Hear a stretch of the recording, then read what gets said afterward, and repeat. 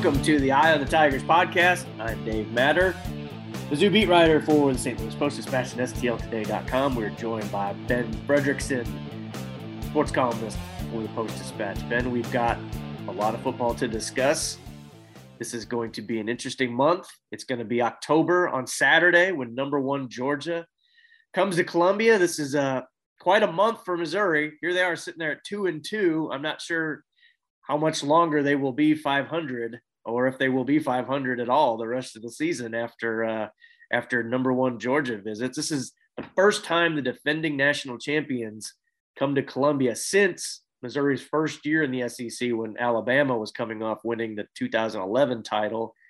And then they were number one. Also the first time number one team in the AP poll has been to Columbia since Alabama in 2012. So Ben, is quite a stretch for the Tigers. Starts off with a big one with Georgia, but then more winnable games after that we'll get to. But here they are 2-2 after just a soul-crushing day at Auburn. I don't know how else to describe it.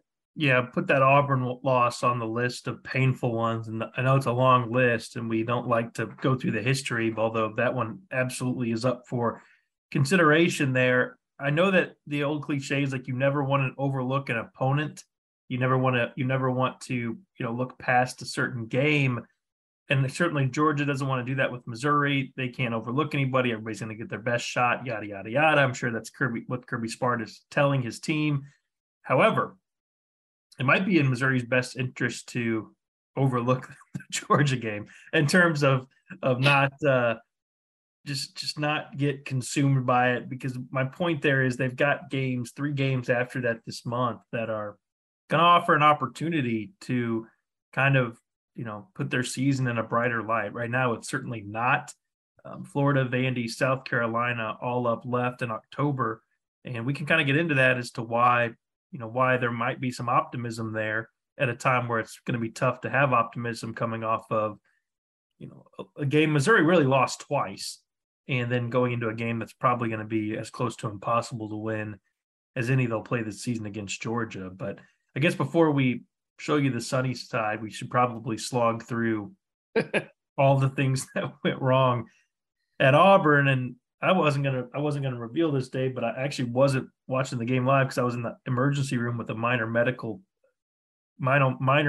procedure. It was not caused by watching the game. However, seeing what happened once I got out, it was clear that Missouri fans were in pain as well. I don't mean to make light of it, but my God, it's like they shook the pain Rubik's Cube or Magic 8-Ball of ways to lose, and then thought, oh, that's not bad enough. Let's give it another go.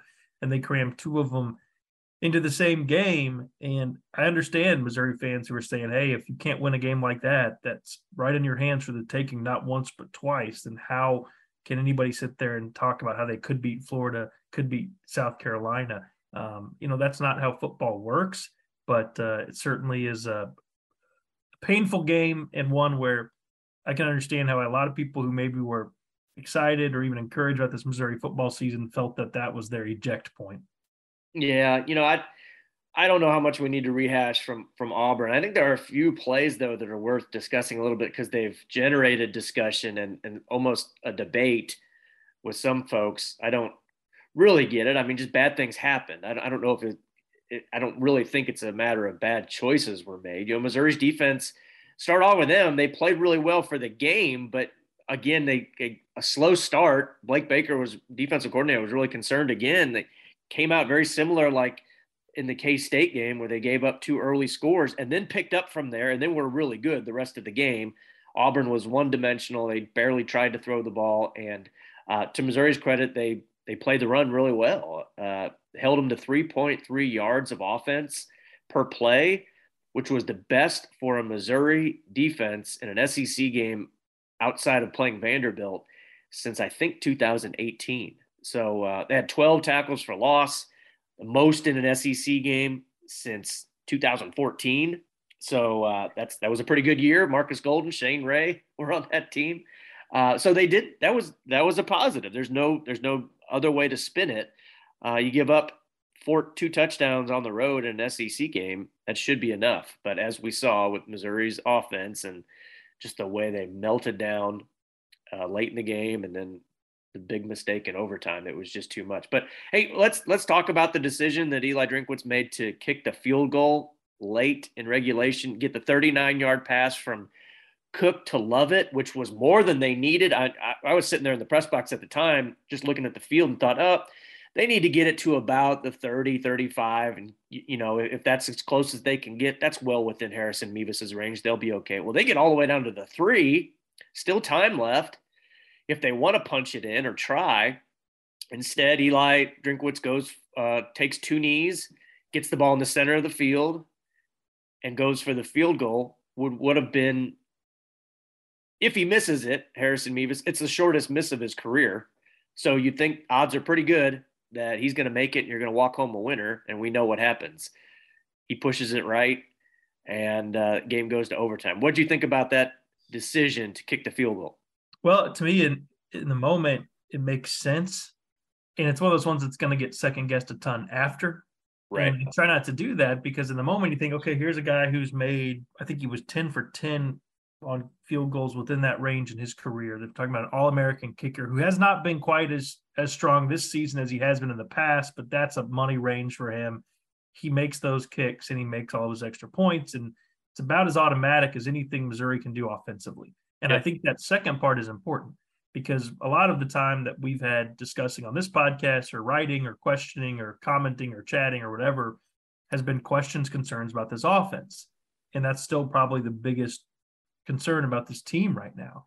So I guess it's hard for me to kill Eli for managing a game that he's trying to win with those same concerns in mind. Yeah, you can try to punch it in. What if there's a fumble?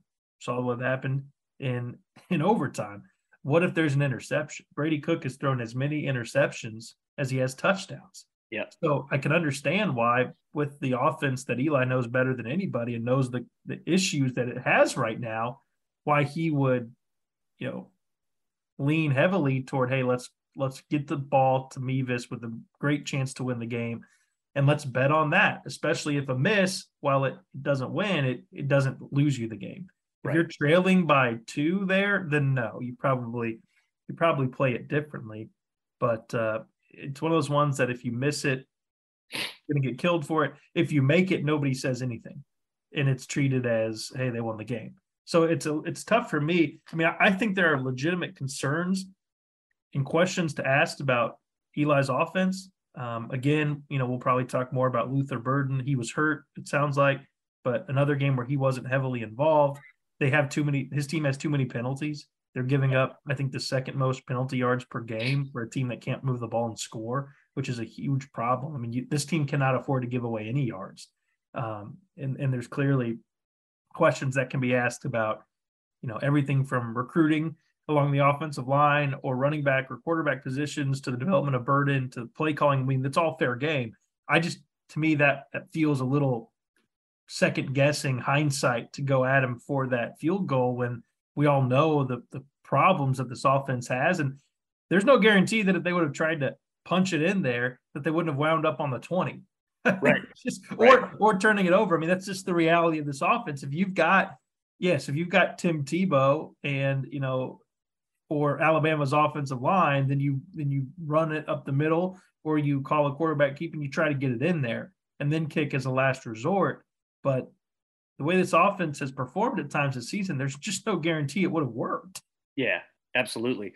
On 3rd down and short this year, needing 3 yards or less, and they were on the 3-yard line, Missouri has converted just 6 of 11 times this year. So basically 50%. So now you're down, on the most precious real estate of the field. We've seen Missouri's short yardage offense this year. It's not very good. So you're taking a calculated risk there. Do you have a better shot of making the field goal with your automatic kicker than you do blocking Derek Hall and Colby Wooden, who are just blowing up Missouri's offensive line during the day? I mean, if you get sacked and stripped there, then you don't have the chance to kick the field goal. Then Drinkwitz is, absolutely getting crushed for making that call. If you have a shaky kicker, sure, then you don't think about it. If your long snapper is hurt, you got your backup guy, your holder is messed up, then you decide maybe that's not the best call.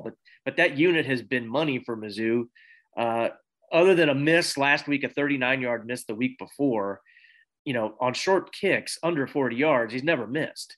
Or under 30 yards, he's never missed it. I think he'd only missed one under 40 yards in the last 3 years. So that's the automatic call. Every NFL coach in the league is going to make that call. The Chicago Bears just won that way on Sunday.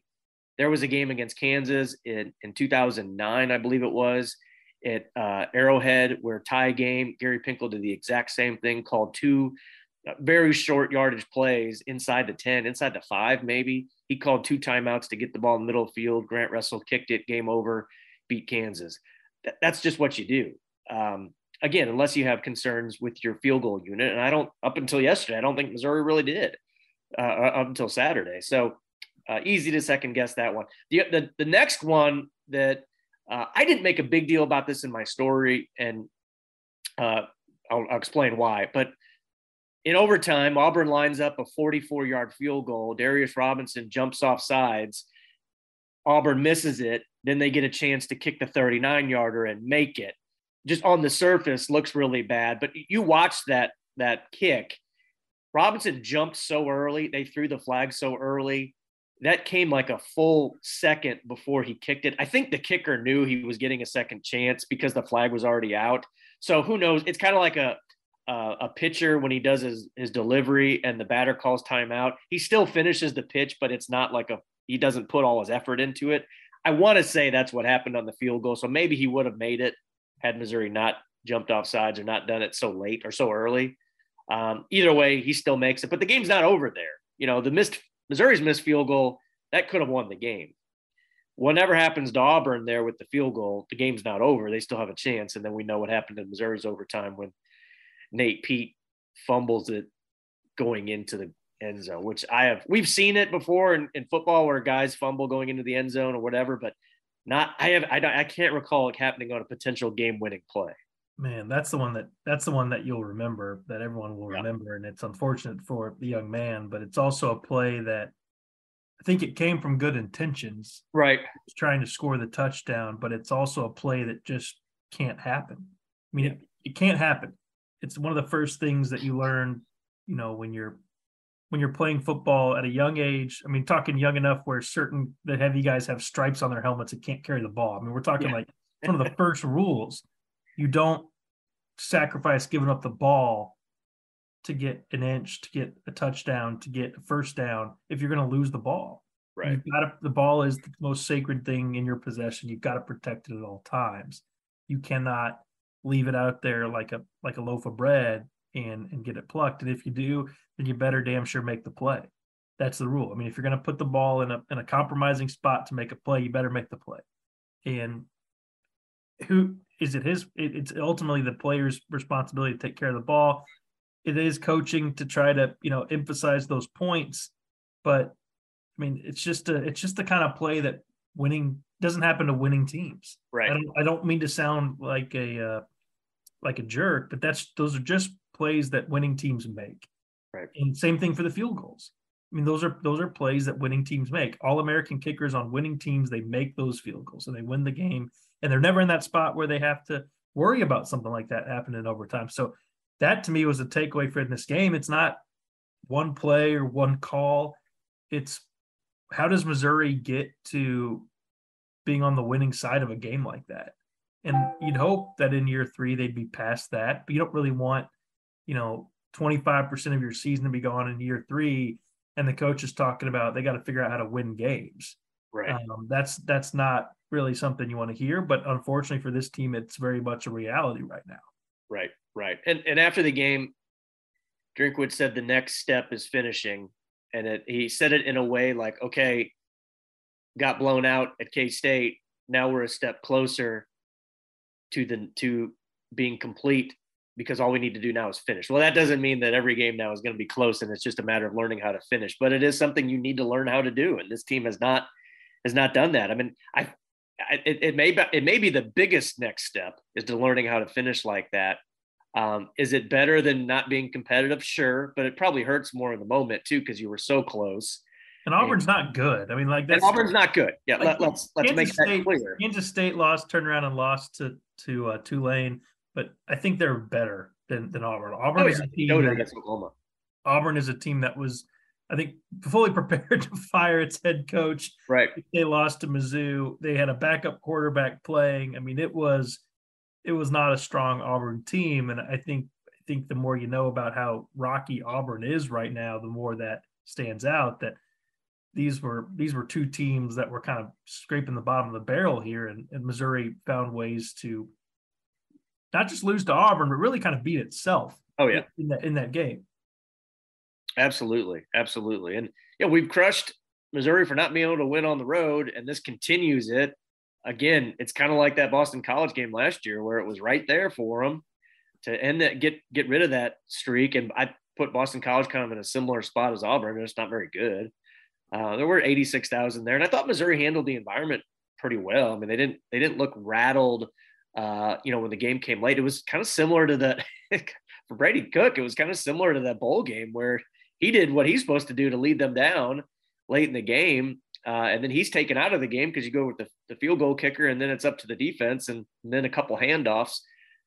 So I think maybe it was a step in the right direction for him. Maybe he missed some big third down throws that a good SEC quarterback needs to make. So I think there's still issues and challenges there, no doubt. But yeah, I think the completion percentage is something to watch with him. Yep. It was pretty high entering this season in limited sample sizes, but one of the things that kind of built that argument that he's going to be better than people assumed was that completion percentage, and it's taken a dip. Yep. And it's not massive misthrows. It's some of the interceptions have been just a tick behind a guy, or maybe a tick too hard and hit off a receiver's hand. It's lacking a little touch. Yep. And I think if he could land some of those throws, then this offense could really maybe find its footing a little bit better. It could convert some of those bigger plays downfield. It could keep defenses honest better. He's been a touch off at times, and I think it's been it's not the only thing holding this offense back. Right. It is one of the things, and it's one of the things that's within his control.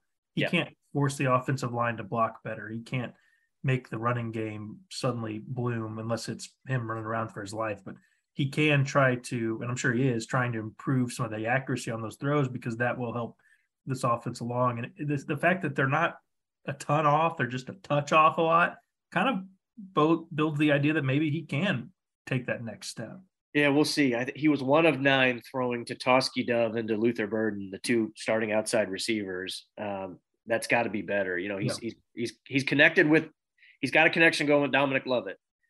Lovett leads the SEC in receiving, so he's doing something right there. I think just needs to spread the wealth around a little bit, which leads us to the Luther Burden topic. I think we may be revisiting this a lot this year. I don't want to yet compare it to a certain five-star basketball player whose injury status was up and down every week and became, kind of a big distraction during Cuonzo Martin's first season. But to Luther's credit, he's already contributed significantly more to Mizzou than Michael Porter Jr. He's played in more games. He's played in 4. Michael played 3. But just as far as like the mystery, the uncertainty sort of lingering over this team, I sense that, I suspect that could happen. So here's what Eli said on Tuesday. Luther is questionable for the Georgia game with an undisclosed injury. It's clearly something lower leg-ish, watching him on the sideline Saturday while Robert Griffin III was throwing a hissy fit in the press box over not throwing the ball to Luther when Luther was on the sideline getting some treatment, clearly kind of flexing out his ankle, calf, was not very comfortable. There's some issue going on, and are they going to play him on a pitch count? Are they going to just shelve him for a while? Is this a pain versus injury type situation? We really don't know. We're not going to talk to Luther this week.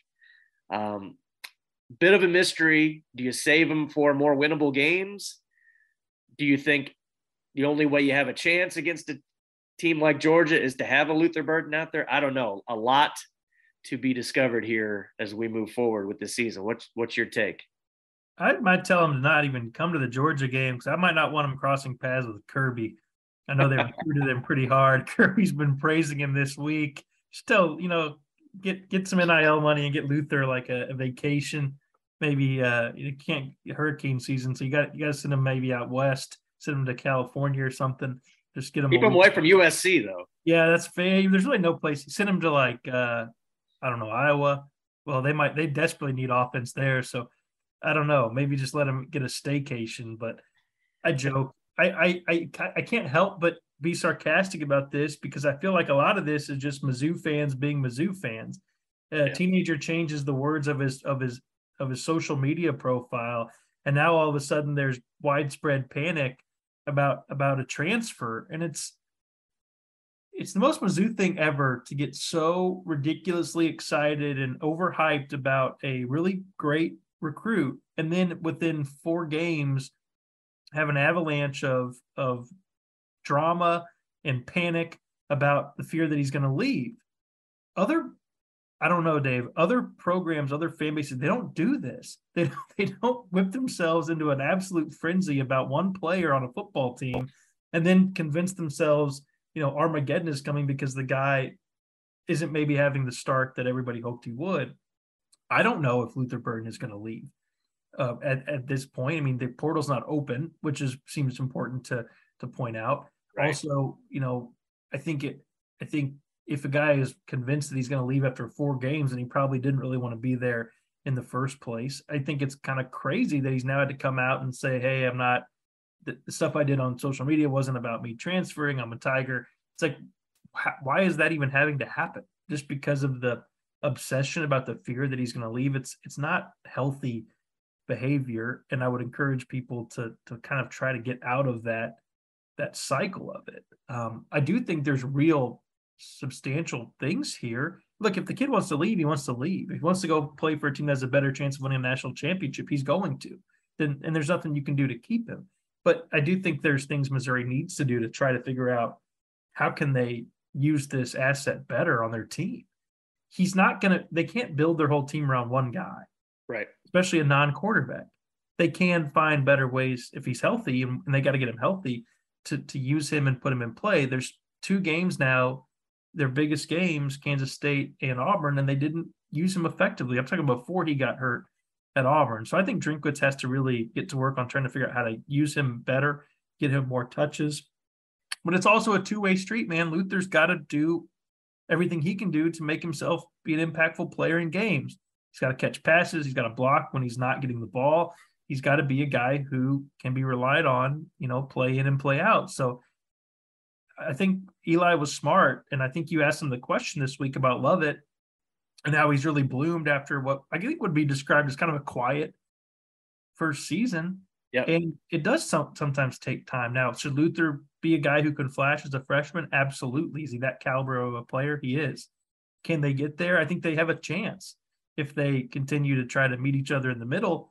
And it's disappointing. I do agree that it hasn't happened sooner and hasn't happened faster this season. It's one of the many disappointing things about this offense, though. But to say that this whole season is going to be hinging on making Luther Burden happy, that's impossible to do. You can't win like that. You can't build a functioning program like that, whether the player is Luther Burden or Bryce Young or anybody. That's just not how it works. When Nick Saban goes to recruit these guys, he tells them he's going to give them a chance to compete.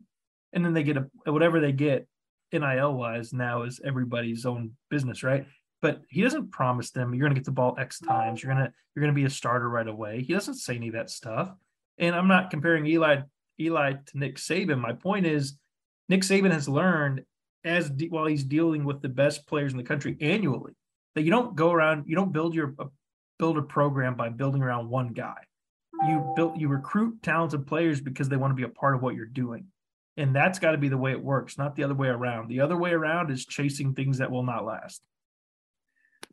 Yeah, that's a great point. It just doesn't work in today's game to do that, especially like you said with the non-quarterback whose production hinges on so many other things happening on the field, between play calling to decision making to protection for the quarterback. Unless you just want to snap it to him directly, and that really hasn't. The first game it worked.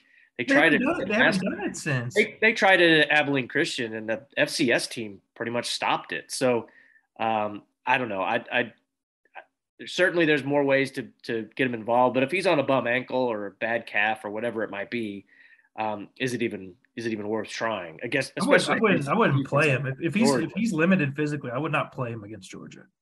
And as you know, everybody wants him to return punts. Well, if he can't return punts, if all he can do is catch them, then you're just having him out there to get a fair catch. You got to find somebody else that can do that. I mean, what's the point? You know, Eli last year, remember he blamed himself for playing Mookie Cooper, bringing him back when he wasn't ready physically from a foot injury.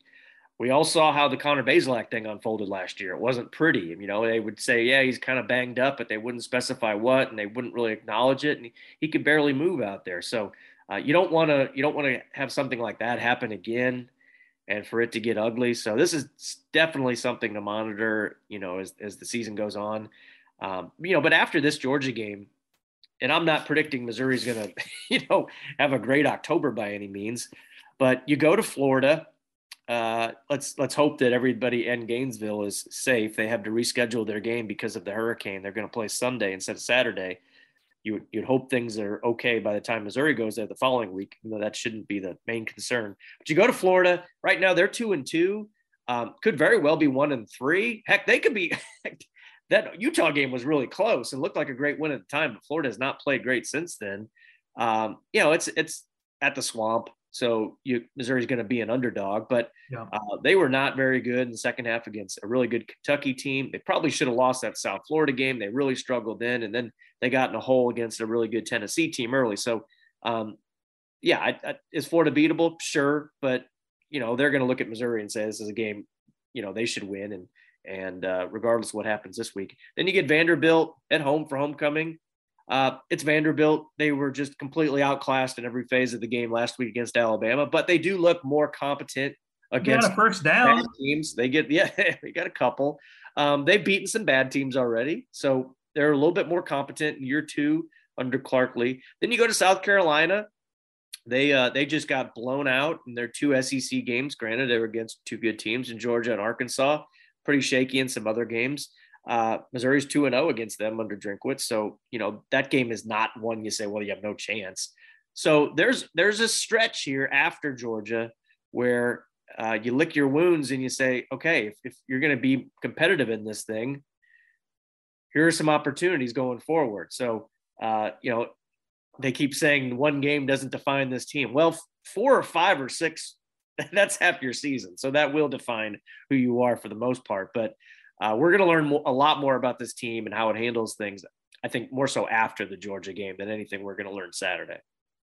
What this team's direction is and where this program is going could very well be captured by those 3 games after maybe the Luther Burden hype has turned down a little bit, after the bandwagoners have strayed toward whatever they're interested in now.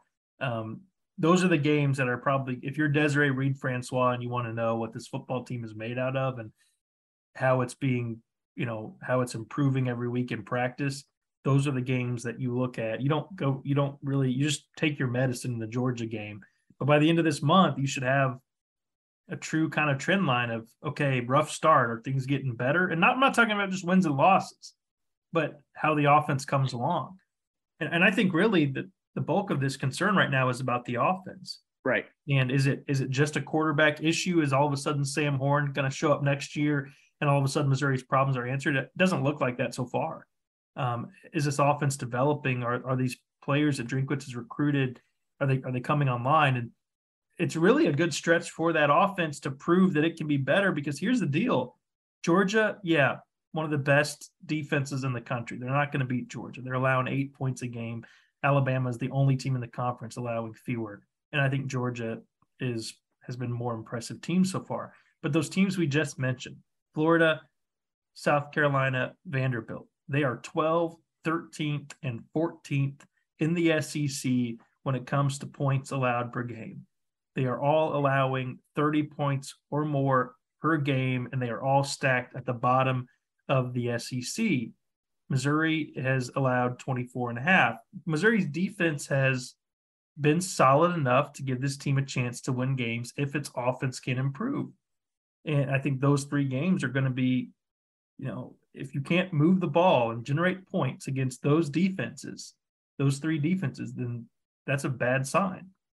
Absolutely. Absolutely. I think it's curious too. When are we going to see some younger players play, especially on offense? And not, I'm not talking Sam Horn. I mean, they seem very committed to Brady Cook. If Horn were in the plans, I think we would have seen him against Abilene Christian. But unfortunately for Missouri, they didn't get out to a big enough lead, maybe to feel good about playing him. I mean, Drinkwitz is fairly conservative when it comes to some of this stuff. We haven't seen Tavares Jones yet, the running back who Callum McAndrew is writing about him this week. He's an exciting young running back who got a couple carries against Abilene Christian. They took him to the Auburn game. It was his first road game. And Drinkwitz said they planned to get him the ball. They just never, once they got into the heat of the game, they never gave it to him. Because you got Nate Pete and you've got Cody Schrader. Those are two seniors. What's the future look like in this offense? Luther Burden, freshman, sure. Is he going to be here next year? Who knows? Mekhi Miller is a young freshman. We haven't really seen much of him. I think it's a really interesting look at this team beyond just what's the record going to be. What does the team look like? Are they going to start reflecting these recruiting classes more than we've seen on the field so far? And if not, why not? That's something I think is really important to look at and consider going forward. Yeah. So I guess that's our advice, is to put on your hard hat for the Georgia game. And then, there'll be some compelling games if you can get through Saturday for a better chance to kind of evaluate this team's direction and where it's going. But I don't expect any miracles on Saturday in Columbia, Dave. No, this Georgia SEC Network doesn't either. No, they don't. It is on SEC Network. They're still going to televise the game. They're just not going to have the pregame show on the quad. But speaking of the quad, shifting gears. I'm looking forward to Friday night. They're going to have the Mizzou Madness basketball event on the outside at the columns. I'm not quite sure how it's going to work logistically, but good move, I think, for Dennis Gates and for Robin Pingeton and for Desiree to just do something different to kind of generate some excitement for basketball, which is just around the corner. We'll start practicing here and games will be here soon enough. But looking forward to that little change of pace from kind of a slog of a football season so far. And we'll have some coverage of that possibly this weekend. And when that thing tips off on Friday night. Also at the game Saturday, they're going to honor Gary Pinkel, the National Football Foundation. They tour the country, and with all of the players and coaches who are going to be inducted into the Hall of Fame in December, they make a stop at their home campus and they honor them. They give them a plaque. They're doing a tailgate before the game. So they're going to do that for Pinkel down on the field during the first time out of the first quarter. So look forward to that if you're going to the game. I don't know if they'll show it on TV, but neat little moment for Gary, who's going to go into the Hall of Fame in Las Vegas in December, early December. I wonder what Gary thinks about the way things are going right now. Maybe that'd be a podcast we can do in the future. I'll tell you how I know how he feels about running backs stretching the ball over the goal line. That was a no-no. He got mad at Brad Smith when he did that once. He didn't even let his running backs or ball carriers switch hands with the ball, which Nate Pete did at the last second. He went from left to right, which is a huge cardinal sin for a lot of coaches. And it's a teaching point. I mean, you got to show him that. Brian Harsin after the game said every coach in America will be showing their team that play. And he generally felt bad, I think, for Nate Pete that he had to do that and go through that. But you got to learn. That's something you can't do. And GP would absolutely say the same. It is remarkable how many little details can be coached. And you don't do it in the game. You do it every day in practice and every fall and every spring. And there's just some things that this team needs to tighten up on. They're not good enough to overlook little things. Right. And it's little things, penalties, little passes that bounce off the hands, stretching out for an extra yard, good intentions, but bad outcome. There are little things that are hurting this team that if they were working in the right direction, maybe we'd be talking about a different record. Right. And it wouldn't feel like there's such a dark cloud. Now, they've got bigger problems too, but sometimes the little things are things that end up standing out the most, and they actually can make the biggest impact on your season. So maybe that's the focus for Missouri against Georgia is you can't control the opponent on the other side of the ball, but you can control the things you can control and play fundamentally sound football. Don't make self-inflicted errors. If this team could wipe those from their slate, they would certainly have one more win, and they will have more as the season goes along if they're able to do that. So there's a silver lining, glass half full take for what's going to be a rough weekend in Columbia with maybe some brighter days ahead. We'll see. Dave, we'll wrap this thing up and we'll get on to it. I'll see you in Columbia on Saturday. Yeah. Do you think Missouri can cover? It's 28 points right now. No. You don't think so? I don't think so, no. Georgia doesn't have a very good record against the spread as a heavy favorite like this under Kirby Smart. More often than not, they fail to cover the numbers. So I would imagine there are teams where Georgia would let up the gas on. Then I would imagine there's not that Kirby doesn't like Eli, but Eli's demeanor and his willingness to to stir the pot a little bit. He's always been very good about not doing against that toward Georgia. But I think Georgia's out on a mission, and it's got nothing to do with Mizzou. I think they're trying to win every game by as much as possible to prove that they were, slighted by not being picked to win this thing again as the defending national champs. Yeah, and the fact that they're coming off a not exactly a dominant win over Kent State. Yeah. That those practices in Athens are probably not too fun this week. Nope. Yep. All right. Well, that'll do it for this week's podcast. We want to remind our listeners, please check us out at stltoday.com/podcast, where you can find the Eye on the Tigers podcast and all the other podcasts from our writers and reporters at the Post-Dispatch. Also, please subscribe on Apple or Spotify or wherever you listen to podcasts. If so, please give us a rating and a comment. Those ratings make it easier for more fans and more listeners to find the Eye on the Tigers podcast. Ben, I will see you on Saturday in the press box. We'll be there with Cal McAndrew, giving all of our coverage for the Missouri game at stltoday.com and the pages of the Post-Dispatch. We'll talk to you next time.